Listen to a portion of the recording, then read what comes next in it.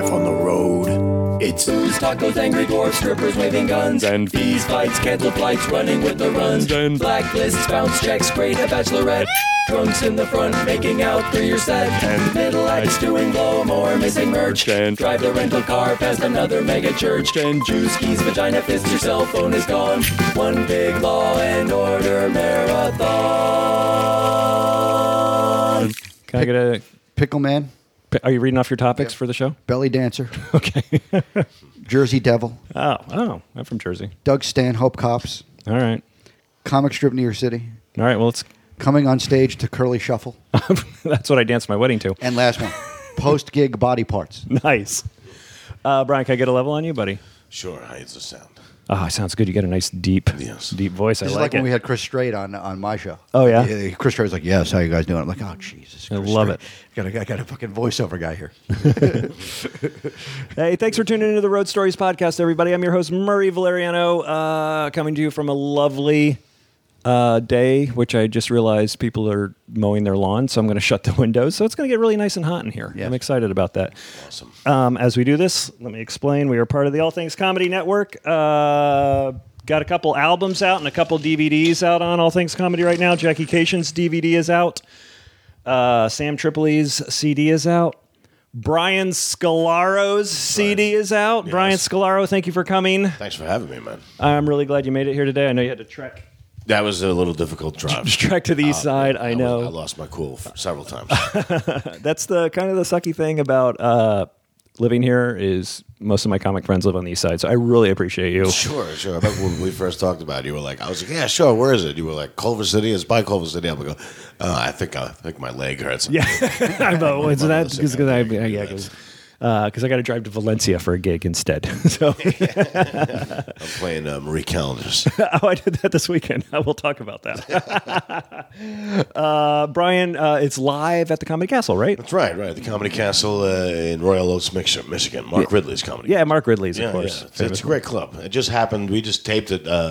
Like I was there, and then he was the MC was like, they mic the audience here, so it's a good place to tape an album. I was like, well, let's just record a couple of shows and see what happens. So it was just an impromptu release, you know what I mean? Awesome. Yeah. That's why All Things Records was a good place to release it. Nice indie label. Yeah, definitely. Comedians. It was like, hey, here you go. Oh, that's great. It's fucking good. Yeah, well, you're funny. Well, thanks. I got so many things to say, but before I say this, let me bring back to the program. You can hear him on Raw Dog, Sirius XM, and a host of maybe the most interesting podcast out there, comedians talking about Bigfoot.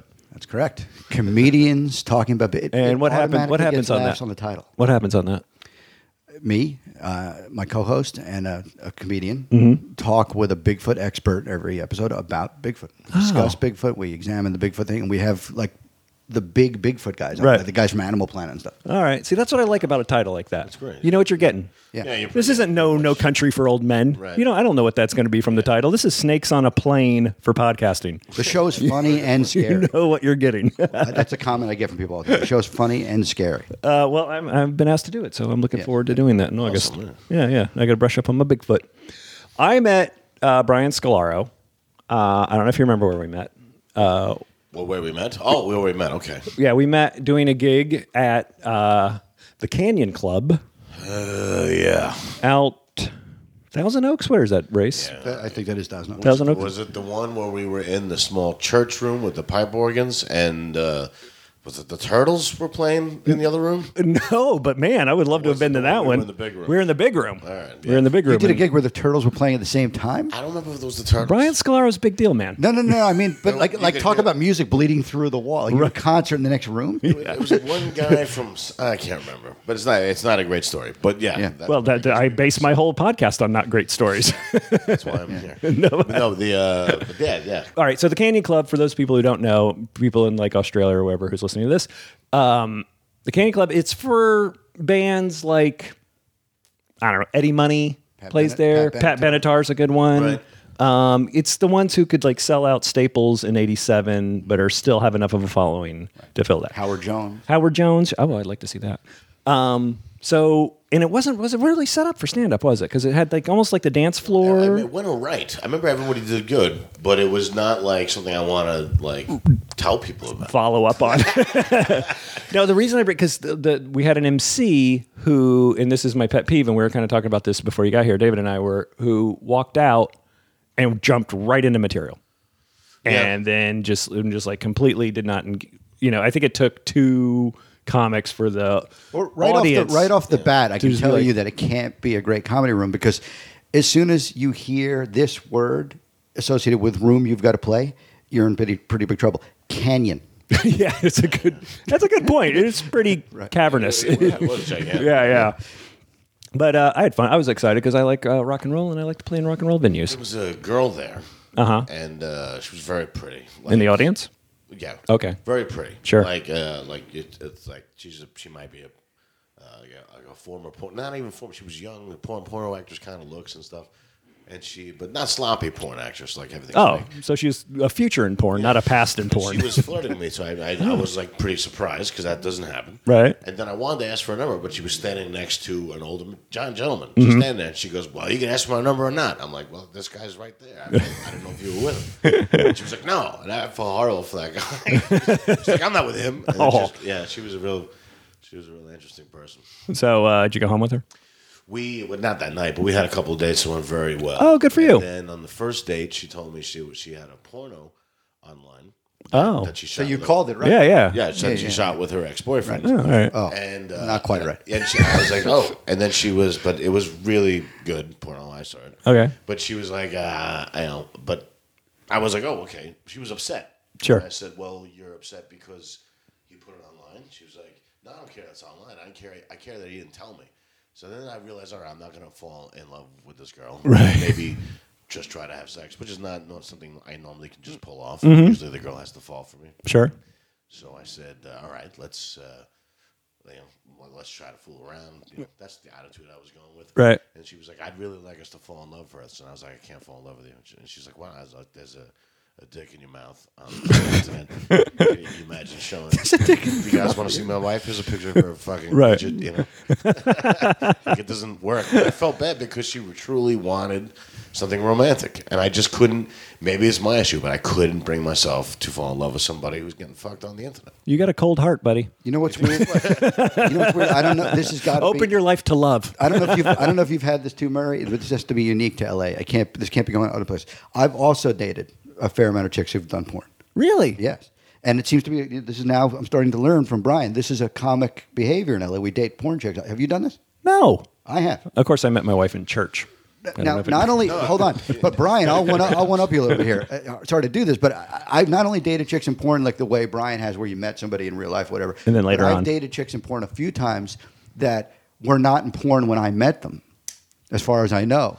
And later on, you brought the camera. No, seriously, I'm not kidding. Later on, a year or two later, after we dated, I was at home jerking off in front of my computer and found them in porn. Mm-hmm.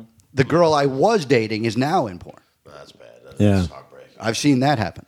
And I've seen it happen in the middle of my own masturbation. What's heartbreaking is David saying I was home jerking off in front of a computer. That's what's heartbreaking. Did you stop? Is the question. No, it's exciting as hell to see a girl you dated. But it's somebody you had serious feelings for? No. All right. No. Okay. Just making sure. No. All right, I did date a girl. Now that I think about it, I did date a girl who, when we broke up, said, I just got cast in a movie, so I've got no time for you. And then it turns out that it was some soft porn prison thing. At least she ended it. Yeah. So you could see. This guy's not going to want to date a porno actress. So Yeah. Just make him think I'm an asshole. No, she was both. She was both. Yeah. So you can look her up online. I'll post that video up on the Facebook page. Links to all these girls coming up on MurrayValeriano.com. And by the way, I would always like to say hi to my mom, who's usually listening. Brian, where do you come from? New York. Ah, see, I thought so. We're at New York. What's that? We're at New York. Brooklyn. Okay. Yeah, and then Queens. Uh-huh. And then I lived in Manhattan and worked in Manhattan all the time. So those three. Yeah, you hit all the 5 boroughs, huh? Well, yeah, practically. I've gotten lost in Staten Island. I've driven through Staten Island to get to Six Flags. Wait, in South Jersey? I've gotten lost in the Bronx several times. Six Flags in South Jersey? Central Jersey. Yeah, well, I don't know. Remember? Central Jersey. I just remember you drive through the Gothals. Yeah. That horrible-looking bridge full of oil refineries and a bridge. I used to go, because I grew up in Jersey practically, so I used to go down to that Six Flags all the time. They had a drive-through safari. Yep. Do they still have that? I don't know if they still have it, but they definitely, I've been in that. Oh, The man. Batman ride was what I remember. Okay. The drive-through safari, the last time I went through, was people opening their car windows, defying all the signs that told you not to. Yeah. And feeding the animals French fries. From McDonald's. Oh, yeah. I remember, because I went when I was a kid, because my grandparents lived down there. So when we were in Tennessee, we drove up to visit them. And the end of the drive-through safari is the baboon section. Right. And baboons are... tear the roof of your car. They'll tear, like you weren't allowed to have vinyl roofs, because they would tear it off. So you had to have a steel roof and no convertibles. Yeah. And we're just... in like live 20 minutes, haven't moved, and we're 100 yards from the gate. Just everybody's getting just mauled by baboons on their car. And then one of the zookeepers, I guess, drives up in his truck, gets a baseball bat out of the back of his truck, walks over to a baboon that's been sitting on the hood of the car that won't get off, whack! Wailed him with the thing, took off. He opened the gate and let the car out. Wow. Yeah, I'm pretty sure the safari's closed. The vinyl roof thing, I remember growing up. I remember people would have their roof destroyed, and I grew up on Long Island. I was born in Brooklyn and grew up on the island. And I remember, like, you'd see, like, some heavy New York accented guy walk up to a guy whose roof was torn up and go, been to the safari? like that was the assumption. Yeah. Like, what, great adventure? That was how your car got ruined. Yeah. All right, before we get to the road stories, I'm going to tell this one story about the baboon thing, and it has something to do. You have a road story about it. I know, right? It's not. Before we get to the road stories, so Vegas. we're driving through the safari. I am a kid at this point. I don't know. I'm still in Tennessee, or Indiana, so I'm like 7 years old. We're in the drive-through safari in Jersey, visiting my grandmother. We're in a station wagon, windows rolled up. You have to have the windows rolled up. No air conditioning. August, 100 degrees outside, 120 in the car, right? Packed into the station wagon. It's like me, my grandmother, my two brothers. I'm sitting on the door side. We're all just sitting there sweating. We're stuck in the traffic. And we're in the baboon section, and we're just sitting there. And I glance to my right, and there's a baboon sitting on a stump, just whacking it, just going to town on himself, 5 feet from me and my grandmother. So I'm just sitting. I'm 7. I'm not even sure I know what's going on right now, but I just know. Video of one of the girls I dated? Yeah, I just know to keep looking forward. Do not address what's happening to the right, and don't look my grandmother in the eyes. In LA Zoo, I was standing there with it was like a shitload of kids. Yeah. Me and the girlfriend and a shitload of kids we had nothing to do with. And there was a bunch of monkeys sitting on a rock, and one monkey took shit in his hand. And everybody was like, "Oh!" And then the monkey smelled it. I was like, "Don't do it!" I started yelling out. And the monkey started eating the shit. Oh! Like, come on! And everybody just walked away booing the monkey. Booing the monkey. Like, oh, come on! Why don't you fucking come on? No! And everybody just boo monkey. Listen, he inadvertently just came up with a great title for his next comedy album, "Booing the Monkey." This reminds me of allthingsrecords.com. I didn't feel like I sold it well enough. If I thought that was going to be the only mention. Oh no, we'll mention it more. I would have liked. It's worth getting. It's worth about it. Not worth getting. Is it too late to rename it "Booing the Monkey"? Listen, you spent an hour and a half in traffic. We'll mention your live at the Comedy Castle many times that you can get on All Things Comedy. I can't stop. That's a seller. You see that on a shelf, "Booing the Monkey"? You're buying that thing. I would just assume it sucked. It's like comedians talking about Bigfoot. That's a title that just automatically grabs you. Or you would assume it sucks. Yeah. Speaking of All Things Comedy, thanks for everybody who came out to the All Things Comedy stand-up show last Monday night. Have you done that yet, Brian? No, I just signed with them. Oh, okay. Because, take some time. Okay. But I got the podcast with them as well. Yeah. Oh, yeah. That's great. Yeah. Things are good. Yeah.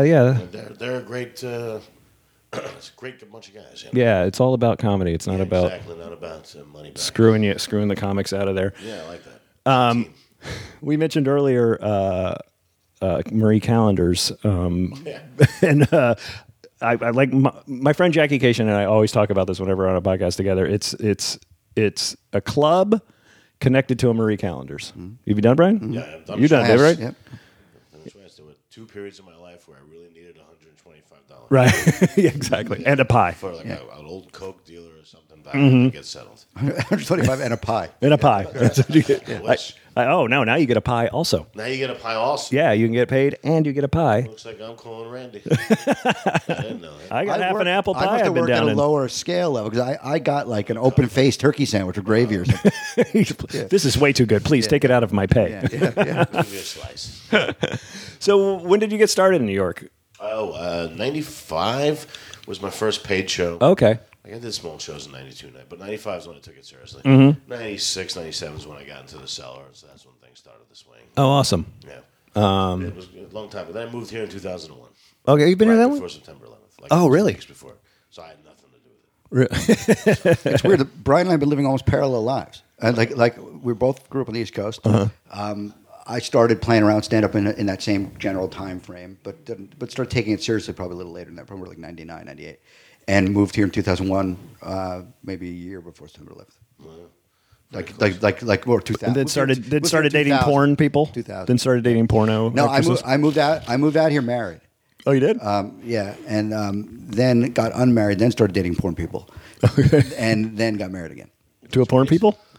No, not to a porn person. Okay. To a girl good enough looking to be in porn, which is not. All right. Were there like the Cellar's great? I like Gary Gulman, all those guys. I'm good friends with. Yeah, it was something about it back then. Before Comedy Central had yet to really investigate who was in New York. They only had one club called the Luna Lounge, and it was all alt guys, Right. and like Eugene Merman and stuff. Sure. So then Colin Quinn got the show on Comedy Central, and he brought them down to the Cellar, and so suddenly this world opened up. Jim Norton, Patrice O'Neill, David Tell, Louis C.K., like everything just opened up to them when they realized the amount of talent that was at the Cellar. Yeah, the Cellar's great. There's something about it that was awesome. I always equated to Fear and Loathing in Las Vegas. Fear and Loathing in Las Vegas. Oh, yeah. You know the line where it's like, if you look out the window with the right pair of eyes, you can see where the high water mark where the wave finally broke and rolled back. Talking about the San Francisco acid scene. I always feel that way about the Cellar in 95 to 2000. There was something about it that there were no rules. Nobody got in trouble. Nobody was stealing. Right. Nobody was doing it for an end result. It just was. It was like kind of amazing. Yeah. You know, and I do miss that now because that doesn't seem to be the case there or anywhere.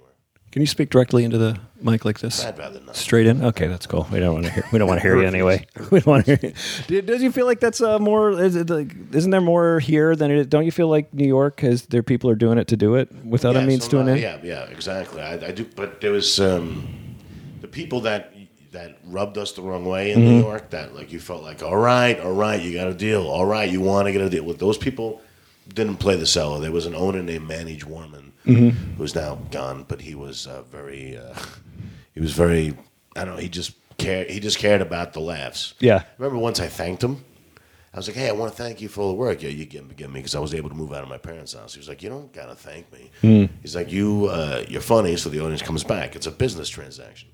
And until then, every club owner made me feel like they were doing you a favor. Yeah. So there was something about the way that room was run. That's cool. Is SD still? Yeah, she still books it. She's great. Yeah. Still I think the best club by far. Oh, yeah. In New York, if not the country. Yeah, for sure, man. I just meant that time doesn't exist anymore. Those comics, Greg Giraldo and Jim Norton, the ones who are alive, if that they'll never get together again and be at that age. Yeah, that won't happen again. And did you get started in New York too? I know we talked about this last time around. Some gigs in New York, but I pretty much started doing stand up in Philly because I was a radio guy. Oh, that's right. And I didn't start doing stand up really until after I was doing radio in Philly for a while. Left a radio station and started playing around with stand up, and so really stand up got off the ground for me in Philadelphia, not New York. Where in Philadelphia? The Comedy Cabaret mostly. Cabaret. That's not around anymore, is it? It is. They had about 5 rooms all over the Philly area, right. Delaware and everywhere. And I would just kind of every weekend I was at a different one. I was in Northeast Philly one week, Delaware the next, and just kind of in their little circuit. And they used to. My act is dark now. It always has been. Sure. But back then, my act was actually even more dark. Really? If it's possible. Who does that? It was even more evil and dark early on. Who gets less dark as they get older? I think everybody. Really? Well, no, it's not. There are acts. When you start, you're all dirty. It wasn't about. It wasn't about a deliberate desire to get less dark. It's just as you evolve as a joke writer, you start writing a little smarter. You get better. Yeah, exactly. You become a better writer. So I was writing it more simplistically and more meanly at the time, probably. Meanly? Okay. And they used to bring me up to MC or to guest spot and stuff to the Curly Shuffle, the song, the Curly Shuffle. And it was by the Back in the Saddle gang, am I right? But they weren't doing it ironically. They were doing it for real. They're just idiots. They actually thought this was appropriate comedy music, you know. And like I'd come up to the Curly Shuffle and do the most evil act Philadelphia had ever seen. Right. You know? They should have been bringing me up to Wagner, you know, and they're bringing me up to the Curly Shuffle. You know?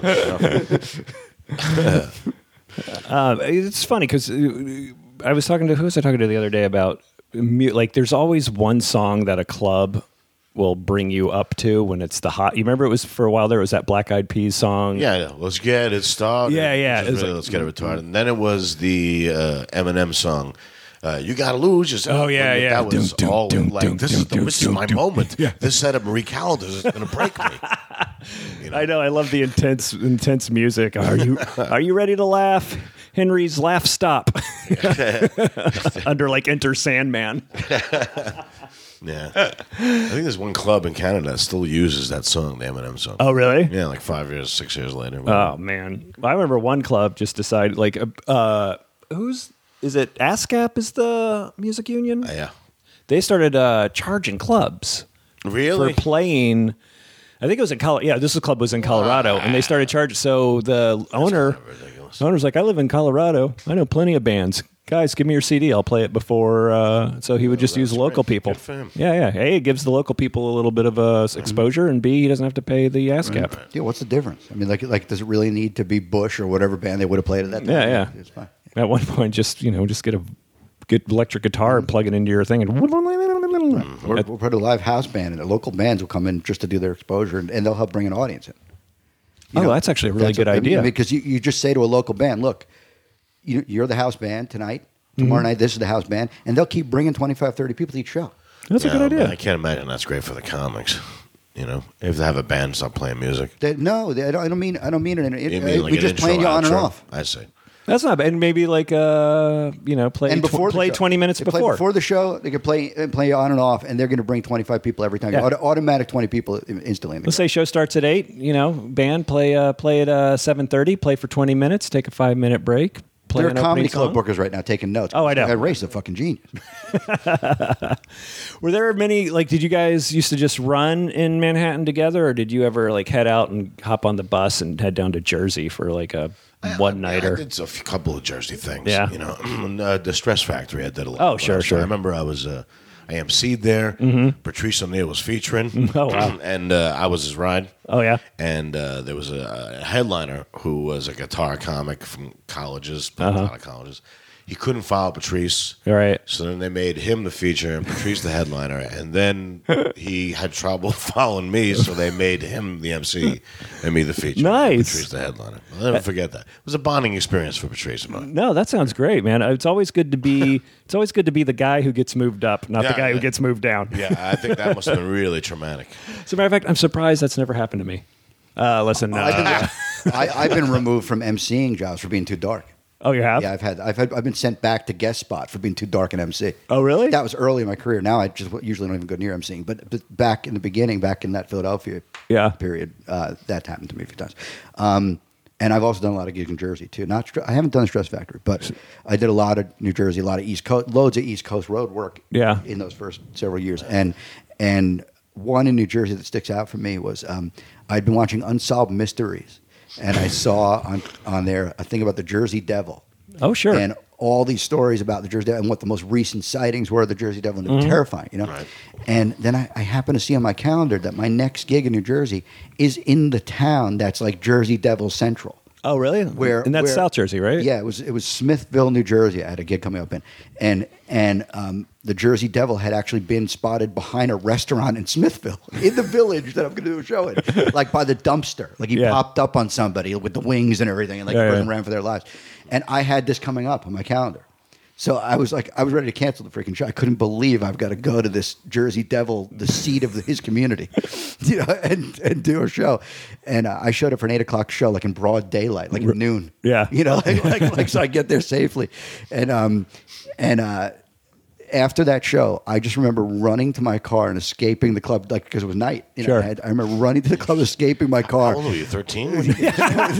Confused. I was terrified. I ran to my car early. like a visitor at the Munsters residence. You know, like I knocked on the door, like holy shit, and ran for my life.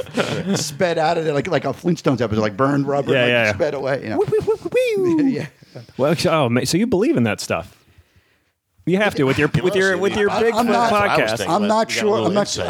I don't know enough about the Jersey Devil really to know what. Like I haven't studied that like I have my Bigfoot. Well, I Right, went to But- San Francisco, and I was really happy they rebuilt it after the Godzilla attack. I was like, you guys fixed it up. That's cool. Because I got booked in Tokyo, I'm really worried about Gamera. I haven't. He only comes out in May. I made him Italian for some reason. Let's talk about monsters in a serious manner. I haven't studied Jersey Devil enough to really know what I think, but I can tell you this: Unsolved Mysteries, made a decent case. Sure. And I happen to have a show coming up in the center of Okay. his town. It was fucking terrifying. How- a horse-faced winged creature. How scary can the New Jersey Devil be if they named a hockey team after it, though? Is my true. point. That doesn't happen. That's like the Anaheim Ducks. Yeah, it's That's not true. going to pop up often. There's a comic named Josh Mullins who I love. He has this one-liner. I know, Josh. Yeah, I love this one-liner. You know what really gets my goat? El Chupacabra. Yes, my goat. That's a great joke. My son, listeners know I have a 2-year-old. He's now wearing underwear, and he wears cartoon on his underwear. And there's a Chupacabra airplane. Really? Yeah, and my wife didn't know it. I had to sit down and explain what Chupacabra was. I tie the airplane to it. It's in the movie Airplanes, I think. What? There's a movie called Airplanes. Okay. One of the guys' name is And, Chupacabra. there's a Mexican racial stereotype airplane. Probably, yeah. Yeah, because Mexico often is famous for their airplanes. It was really Yeah, that's kind of confusing. It was, we got to get a stereotype in there. which is funny because our babysitter, Elizabeth, is from Oaxaca, and she had to explain it to my wife. Yeah, starts with an O. It's Oaxaca. I know, but it starts with an O. Yeah, but it's got an X in it, which is cool. Yeah, no, it's a great. I love the spelling. Yeah. But I mean, it's just not Oaxaca. Am I saying it wrong? No, but they're saying it wrong. Oh, they're saying it wrong. It's Oaxaca, whatever it is. Let the white guy from Jersey tell the people from Mexico how to say their name. You guys are obviously pronouncing it wrong. You have 4 X's in there. You haven't mentioned one of them. They're just trying to win at Scrabble. Have you ever performed, speaking outside the country, you ever performed outside the country? I do Canada a lot. I'm I going don't know if to. it counts. Well, I think so. They're doing the Pemberton Music Comedy Festival. Pemberton? Yeah, it's in Whistler, Canada, which is about 3 hours north of Vancouver. It's like the Trailer Park Boys. Awesome. Norm MacDonald, myself, and a lot of funny people like Sure. Doug Benson. There's like 11 of us. So I'm looking forward to that. That's cool. And then I play all over Canada, Toronto and Ottawa and Montreal. The Yucks? Do Montreal. No, I always play the non-Yucks. Oh, really? I go to the people who ask me, Right. or the people who say respond to an email. I don't think I've ever emailed Yucks, but I'm like, oh, well, you've seen me on the headlines for the other clubs. Sure. Maybe just write to me. Yeah. You know what I Hey, mean? so I'm 40. I don't feel like getting rejected. Right. And explain to you who I am. You know what I mean? You're a moose ride away. Why don't you just fucking give a call? But I went to Denmark. I played Denmark. Oh, really? There was a guy there who ran the Denmark Copenhagen Comedy Festival, and he was visiting L.A., and he saw my Live at Gotham in like 2009. Mm-hmm. And he's like, I really like the sneeze. He said it with a Danish accent, which I can't do. He was like, I really like your sneezes joke, and I think that would go well here. I was like, oh, but I can't do that for 45 minutes. He was like, no, they'll like it. They speak English. So I went, and I just got a whole gig out of a bunch of noises on Comedy Central, and it was like great trip. And they were showing them all videos of Sarah Silverman, Andy Kaufman, George Carlin, Richard Pryor, and I started saying, I was like, isn't it weird that they know that they were the same guy, meaning Andy Kaufman and what's his name? Tony Clifton, yeah. And he was like, what? And that the whole audience didn't know that fact. Oh. So they asked me to go on stage and explain to them about all the people they just saw. They didn't know those people. Oh, wow. And so, but they were really smart. They either have American accents or English accents because they grew up watching American television or English television. But they didn't know all those stories. So it was that I enjoyed more than the show. Which That is was cool. Just instructing them all on the past Right. of comedy. It was fun. I think that would make Andy Kaufman happy if he knew that they still didn't know. That over in Denmark they still didn't They know. still didn't know. You know? So this fat guy ruined it for him. I said, I was like, that guy, he pours the water on, that's his friend, Bob Zamuda. Yeah. But nobody in the audience knew that, and they were like, oh.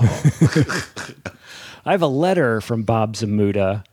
I must have told the story 1,000 times on the show, so guess what? 1,001. It's my show. Take it. But when I first got started out here, I was in a sketch group. I know, don't run away yet. And we got booked at the American Comedy Festival up on Universal City Walk. Right. And it was, and like they shut down, they turned everything into a comedy club at the City Walk. What's the Hard Rock Cafe, Right. did shows. Conway Twitty's Twitty City or whatever's up there did shows. Mm-hmm. Everybody did shows. We got booked on the main stage of the show, and we used to do this bit called The Evolution of the Dick Joke. And The main stage, like the outside. They thing? built a stage. The thing by the movie theater. Yeah. The giant thing by the movie theater. It's overlooked that way. It was a Friday, Saturday night. They'd seen our stuff before, and the whole thing about that was just, the joke was the evolution of the dick joke. Knock, knock, who's there? My dick. It was just, every punchline was my dick, my dick, my dick, my dick. Right. So they decided Saturday night, 8 o'clock, there's too many family people around here, so we're just going to cut their mics. Because we're on lobs. But they didn't tell us. So we're up there doing the bit, and me being, just young, and I'm going, I'm like tapping my chest, telling the sound guy, hey, my mic's off. My mic's off. And they just ignored us. Right. And then it dawned on us. It's like, oh, they cut our mics. What's the point of you performing if no one's going to hear you? Like, what are they? Well, why they even let you do They it? didn't decide ahead of time, right? I guess it was a last minute decision. I guess it was a last minute decision because they didn't tell us. Yeah. And I don't think they were out to screw us. But the best part of that story is we get off. They turn our mics back on because we got to do another sketch. So they avoided hearing Dick, but they heard, those fucking assholes turned our goddamn mics off. It's just echoing fuck through that. Fuck that. echoing through Universal. Wow. Oh, you ever run into an owner who tells you not to, like, hey, listen, no divorce stories here? Anything like that? Well, yeah. I was never like, had a guy get that specific. I mean, there's tons of guys don't want you to curse or things like that. But not, I always say you should have told me before you booked me. right. Not when I got off the airplane. I'm going to do what I do. Right. Oh, That's when guys rarely tell me. Sure. Like I'm doing a show in Indio, and the guy was like, can you, three fucks? You could say 3 fucks. And I said, no, I can't take that gig. And he was like, all right, you can say as much as you want. Just don't open up with a bunch of fucks. I was like, I can do that. okay. And then a year later, the gig comes up. He's like, so don't forget 3 fucks. I'm like, I got it in writing that you. He was like, all right. These arbitrary numbers and rules they come up with, they're so insane. The Christian Coalition destroying America. No, it's ridiculous. I mean, there's a local booker here who's like, hey, listen, no F words and not dirty before 9. Right. I'm like, right. my Again, set. like there's a rule, like there's some kind of comedy handbook. I go on at 8:45. I get off at 9:30. Right. So I can't say anything. And so I remember he was in the back of the room one time, and I had my watch on, and I'm like, 9 o'clock. Right. Let's do this. The most common. I mean, Good for you. this show, I assume, has a pretty significant audience of comics. So most of the guys listening to this know what I'm talking about. But there's all these places with the the MC can't curse, the feature can do 2 fucks, the headliner can say what he wants. I do like there's the fuck quota. I do understand that. I do think that the headliner should be able to adjust the show to what makes his or her show work.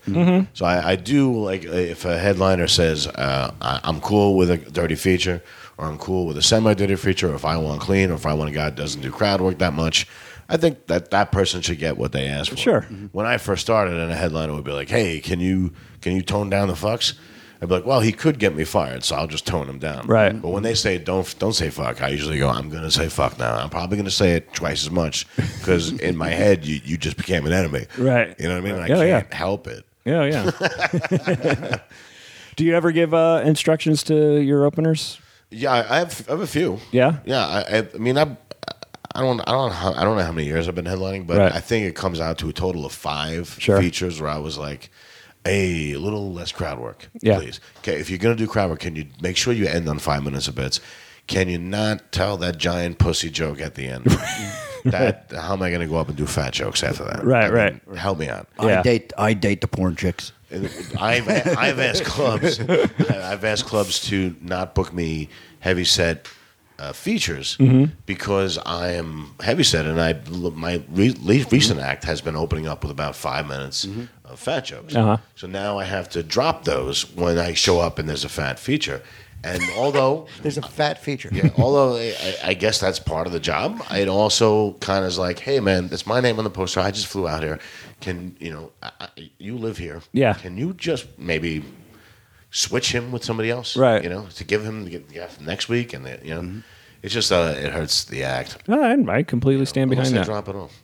I think if the headliner's steak, the feature should complement the headline. It should be like mashed potatoes, a butter, and a squash. You know what I mean? A puree. It should complement it. You don't want another piece of steak before you get up that steak. I'll go. You lost me on the butternut squash That's thing. why I like using female features because they don't talk about anything I talk about. Uh-huh. So if there's a bachelorette party in the crowd, they're going to be satisfied by the time I get on stage, and I like that. I like giving the audience a full meal, not just my shit. Right. And a lot of guys who are similar to me, like, can I open for you? I usually say, you're too much like me. Yeah. You That makes a lot of sense. I think, but some people disagree with that. Like David Tell, I know used Big J for a while, Big J Okerson, and that seems to me two very similar styles. And I'm sure, I don't know what happened. I wasn't there, but I imagine the same joke over and over again peters out.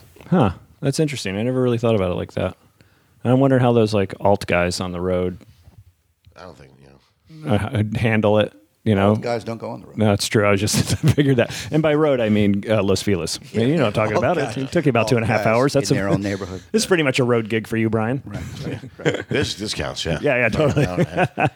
The memories of it. On a normal coast, he'd be in a different city right now. Yeah. I was like, I could have went to Irvine. Yeah. I could have went. Hey, not now. not from here. No. After 7 o'clock, I could have went to Irvine. That's actually closer to Irvine. Ever since I moved here, I stopped working at Comedy Magic Club. And it's 10 minutes down the road. Yeah. David did a thing that I love, which is bring notes. Yeah. I love bringing notes. We brought notes last time. Can I just pick a random number? Go ahead. There were two crossed out. I'm not even going to look. You're not going to look. I'm not going to look at the subjects. I just want a number. I'm going to go 4. It's 1 through 12. 4. That's relevant, actually, to what we've been talking about. 4 is about a deranged U.S. Marine comedy club owner. Okay, we're gonna open the windows because it's getting a little warm in here. No, this was actually L.A. It was L.A. Wait, there's more than one deranged Marine owner? It was when I first moved to L.A. There was a club in the Valley, a legitimate comedy club, not a restaurant with a show, a real comedy club with 2 rooms and everything. And I don't know how, but I had the balls. When you first move to L.A., you're like really naive, and you go running into comedy clubs and doing things you don't do after you've been here a little while, and you realize like how political this town is and how kind of weird it is. Sure. So when you first move to LA, you walk into comedy clubs and say stuff like, "Hey, I'm here. I'd like to be the house MC." Like you come in and announce stuff that I wish I had the nerve to walk in and announce now. And I walked into this place and did that, and I ended up being the house MC for their open mic on Wednesday nights or something. Right. And I did that for a few months, and it was cool because in that first few months that I lived here, doing that, I met tons of other comics, made a lot of political connections. Mm-hmm. But somehow, the owner was a nutty ex-Marine, big giant guy, and I don't remember how, but somehow we had some kind of argument on the phone, on some phone conversation, and he fired me from continuing to be the house MC or I quit, or I don't remember exactly. Sure. But anyway, the conversation quickly devolved into him telling me, and let me tell you something else, you fucking idiot. I'm going to run you out of this business. You ain't working again in this town. You're not going to. And I had just gotten here a month earlier. So I'm in a panic. I'm calling up headliners that I know, like, I think this guy's going to run me out of the business. I just got here. And in the same 2 weeks that happened, I booked my first quote-unquote acting job, which was as a corpse on ER. How many times you go in for that? 3 times? It was a total central casting thing. Okay. And I booked a gig as a corpse on ER. I knew there was something wrong with that gig when on the phone, all they wanted to know is what kind of sneakers you have, what colors are they? It was all about like what's going to be showing and from under the cloth. And I couldn't bring myself to take gigs like that, so I turned that down. Mm-hmm. And they threatened to run me out of town. Who, ER did? Or the casting? Central casting. So in the same 2 weeks that this comedy club guy threatened to run me out of the comedy business, now I had central casting telling me, you're not going to be our corpse. You're out of this business. Like I was ready to get back on a plane, to the East Coast. But well, step it up or you're never doing another podcast in this town again. The irony is they both succeeded. But that club is no longer. That club is no longer. If that's who I think it is. That's wow, correct. I'd like to know. What was it? What was it called? Down what was it called? Over in Tarzana, right? Yep. Connection? No. No, I never heard of it. It was called. What the I hell forget. was it I never called? played it. There's a crazy Marine in Wichita who L.A. who L.A. picks- Cabaret, maybe. Yeah, Cabaret. Oh, yeah, I've heard of that. Yeah, they're gone. There was a. Crazy Marine in Wichita? I landed up doing a club in Wichita, and the guy picked me up. First of all, he yells at me, "You're not in the right place. I told you to be." I'm like, yes, I am. Right. You just don't remember where you told me to be. Yeah.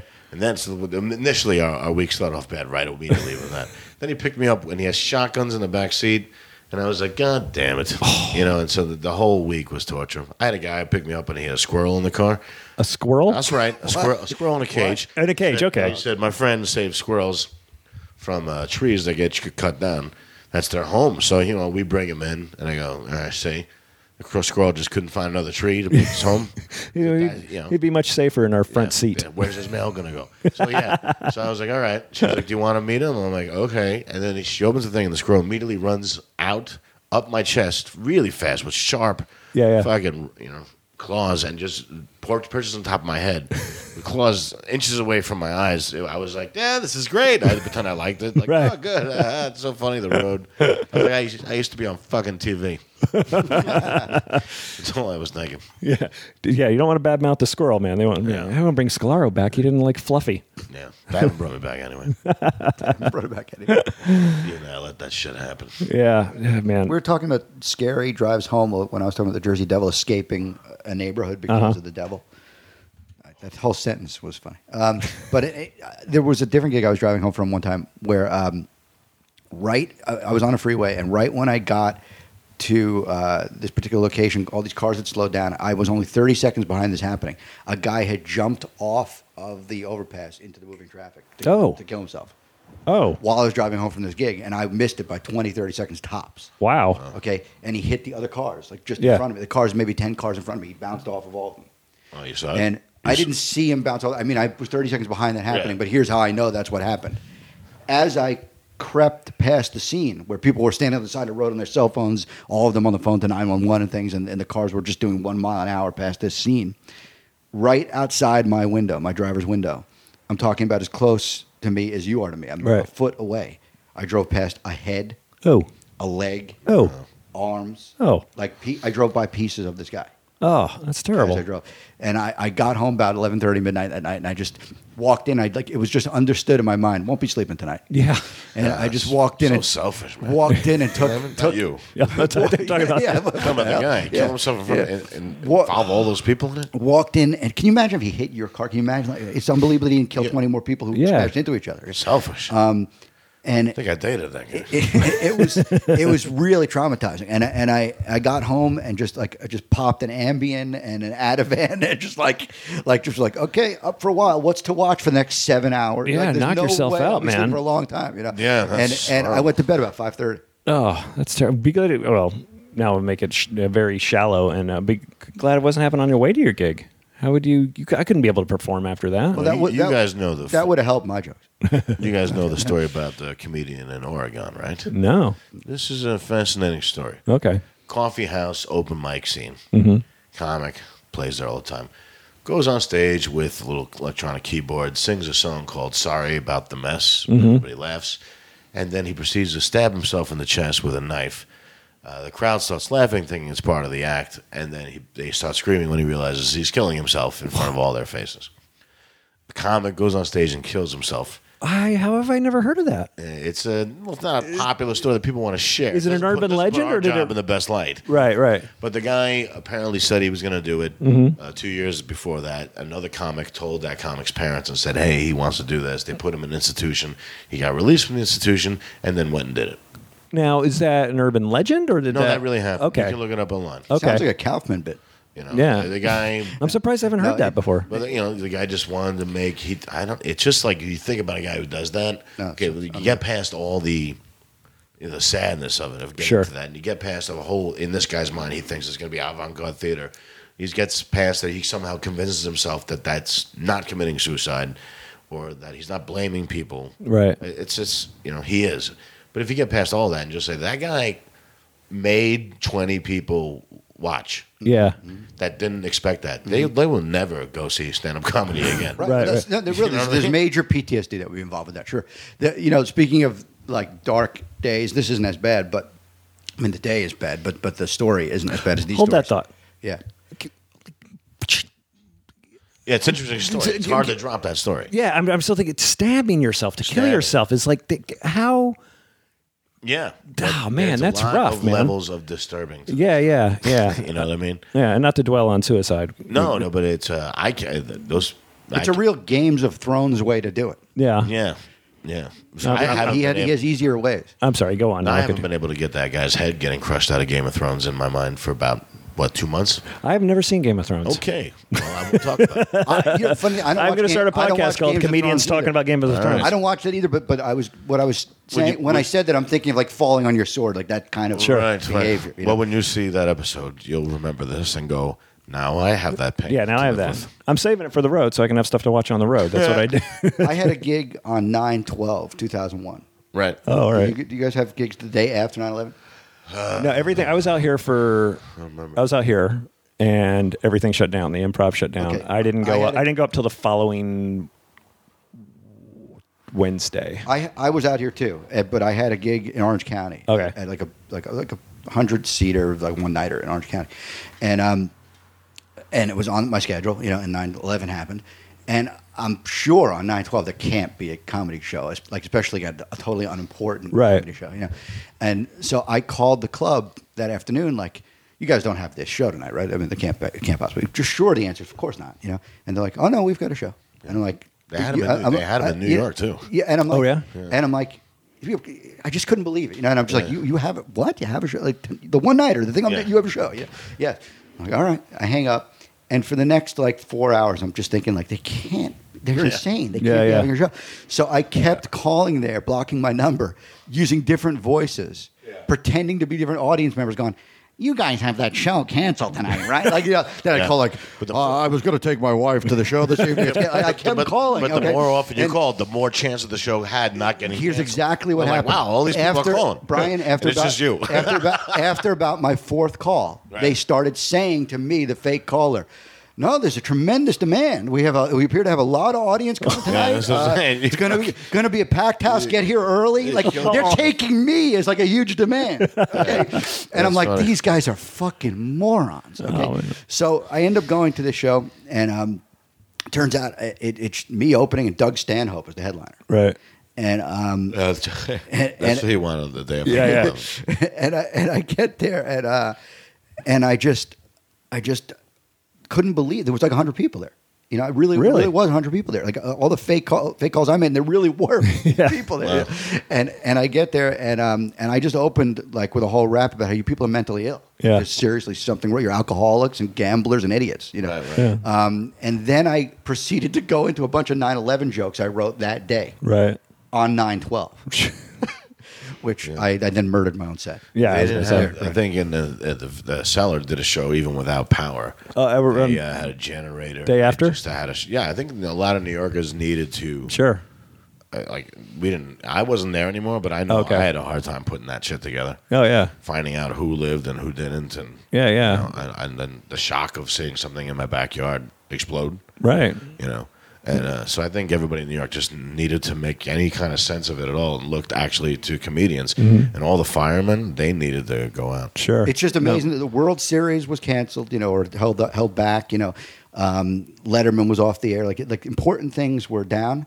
But Comedy Club at a bar room in OC was ready to roll. I think this is when comedy actually comes in handy. Yeah, right. When it actually serves its real purpose. The bar room gigs in OC can't be stopped. Speaking of Stanhope in 9/11, I was dating a girl who was a comedian at the time. He's on All Things Comedy now. Stanhope shows on All Things Comedy? Podcast. Great, man. That's awesome. He's a good guy to have on board. He is, man. He's a great guy. And I've been trying to get him on the show, but he just comes into town for one night and's out. He's very busy. It's hard to pin down. But I was dating this girl who's a comic. She's a comic, and she'll remain nameless. And I was sleeping over at her house, and she wakes me up. She's like, Murray, get up. And she'd waken me up like a week before because Stanhope was on Stern. Right. I'm like, fucking, I don't care. Stanhope's on Stern. And she's like, no, we're being attacked. And then she dragged me into the living room, and we watched the second tower fall. That was my Stanhope. It was really rough too because I grew up looking at that skyline, and then Yeah, my buddy who I was running with at the time, Chris Frangiola, he's Chris, his dad, his electricians, and his brother Carl is. My friend's brother was the first fireman killed on the scene. Jumper landed on his head. Really? Yeah, and I lost a very nice girl who's just friends, but she was a great girl. Worked on the top floors, and a lot of my friends were firemen. And Sure. But it's that was completed. The World Trade Center was completed on the day I was born. Not the day, the year I was born. Okay. 73. 73, So yeah. pretty much they existed out my window.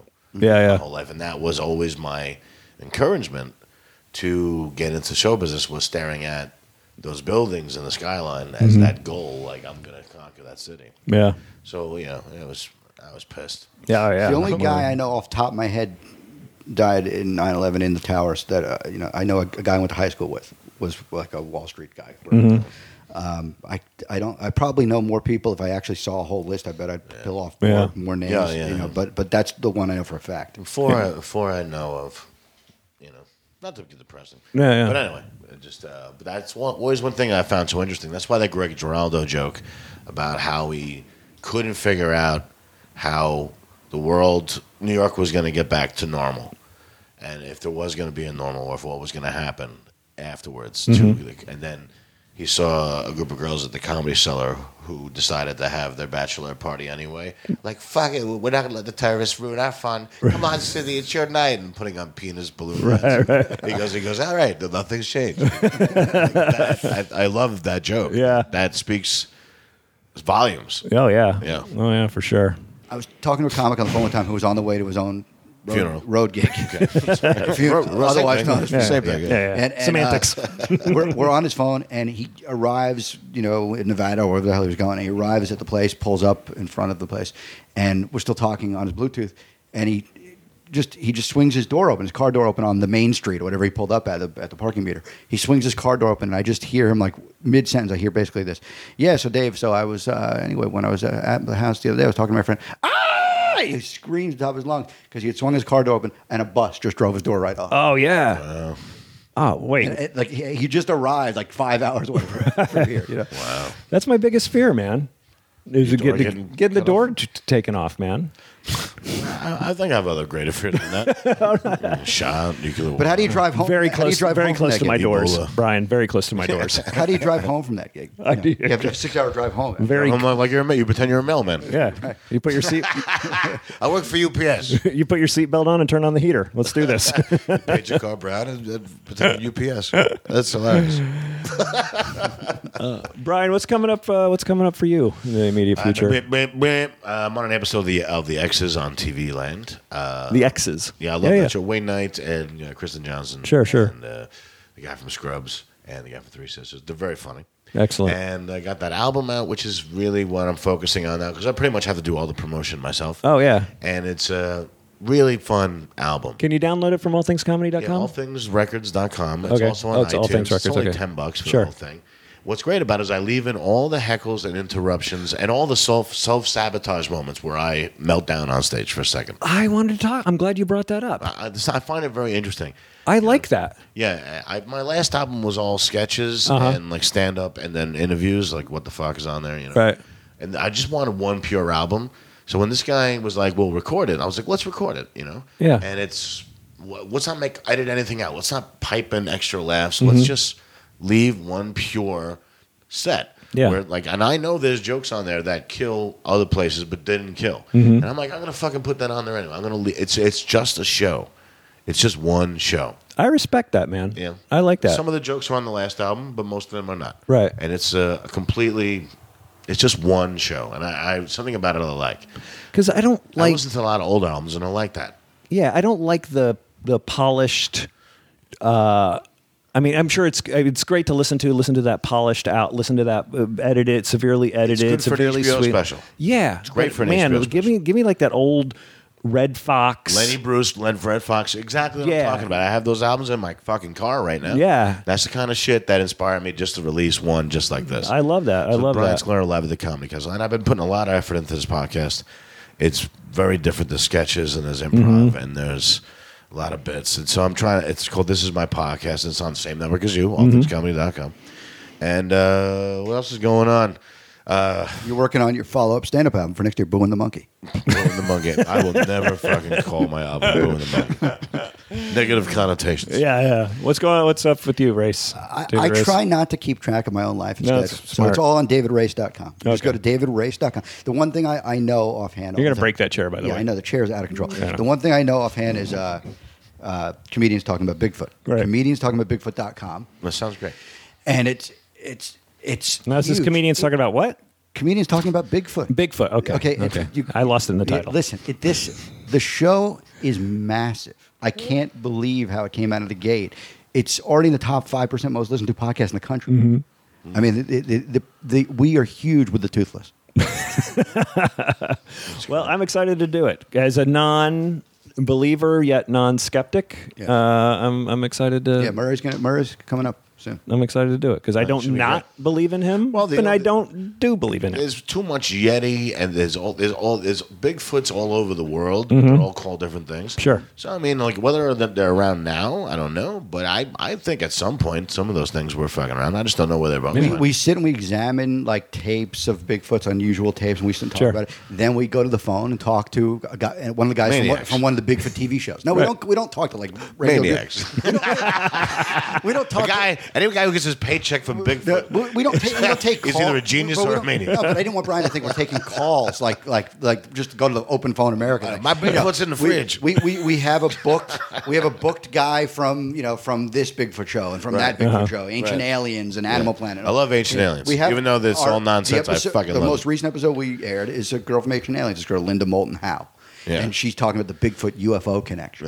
Yeah. So they have to make more episodes. Right. My favorite is when George Washington had alien connections. It's like, nah, you guys are pushing it, But the original guy who came up with ancient astronaut theory was like, in my book, I put 300 question marks.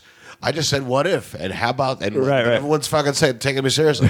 Then he realized the money that was coming, and he still doesn't change the question marks. He's not crazy. I like that guy because he doesn't say ever, yes, that's what happened. He goes, but maybe. That's All what I'm saying is maybe. that's what I always liked about Ripley's Believe It or Not. You hear They funny never sentences. said it happened. Is Yeah. it Believe You It hear or Not? Funny sentences. That's funny. You hear funny sentences on Ancient Aliens, like a narrator in her serious tone, going like, "Ancient alien theorists believe," and you go, "Who?" Yeah, he means who's that guy and the guy with the wavy hair. Yeah, the crazy hair. Then the guy looks like he hasn't stopped eating spaghetti in Right. 5 years. But they always use they use one of 4 words: ancient astronaut theorists believe. Or they say ancient astronaut theories contend. Or they say ancient astronaut theories agree. It's always another thesaurus word for whatever that word is. I'm looking for a joke. Well, let's get the thesaurus out. This comedian's talking about Bigfoot thing is huge, dude. Yeah, and of course, when we say Bigfoot, we're talking about the monster truck from the 80s, right? Right. That's what we're talking about? Yeah. Anyway, the last time you saw it, because I haven't seen him in a while. No. Although He's weirdly, been that missing. would Barzilla ate him. weirdly that would attract the same listeners. Yeah, probably. Yes, it would be the same crowd. I could do that as a sister show and have the same audience come right over. All right, awesome. Well, guys, thanks a lot for enduring the heat in this room and driving real Oh, far thanks to for come over and having inviting me. it. Thanks for promoting. Seriously, check out Brian's album and check out David's podcast, and come see these guys when they come to your town.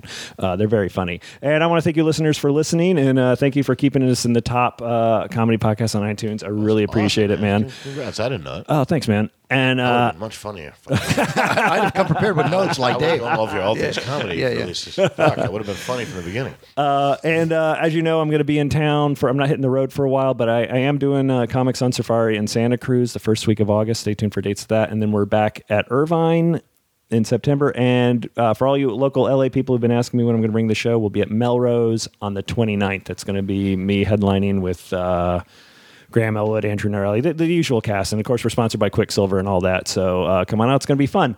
And if you haven't had a chance, hey, man, go ahead and write a review on iTunes. It really helps the show. And if you listen to Brian or David's podcast, write a review for those. Please. Because believe it or not, it really does help out on iTunes. Mine and, just started. I need some. Oh, and yeah, so Brian I could needs really it. use some help. Yeah, definitely.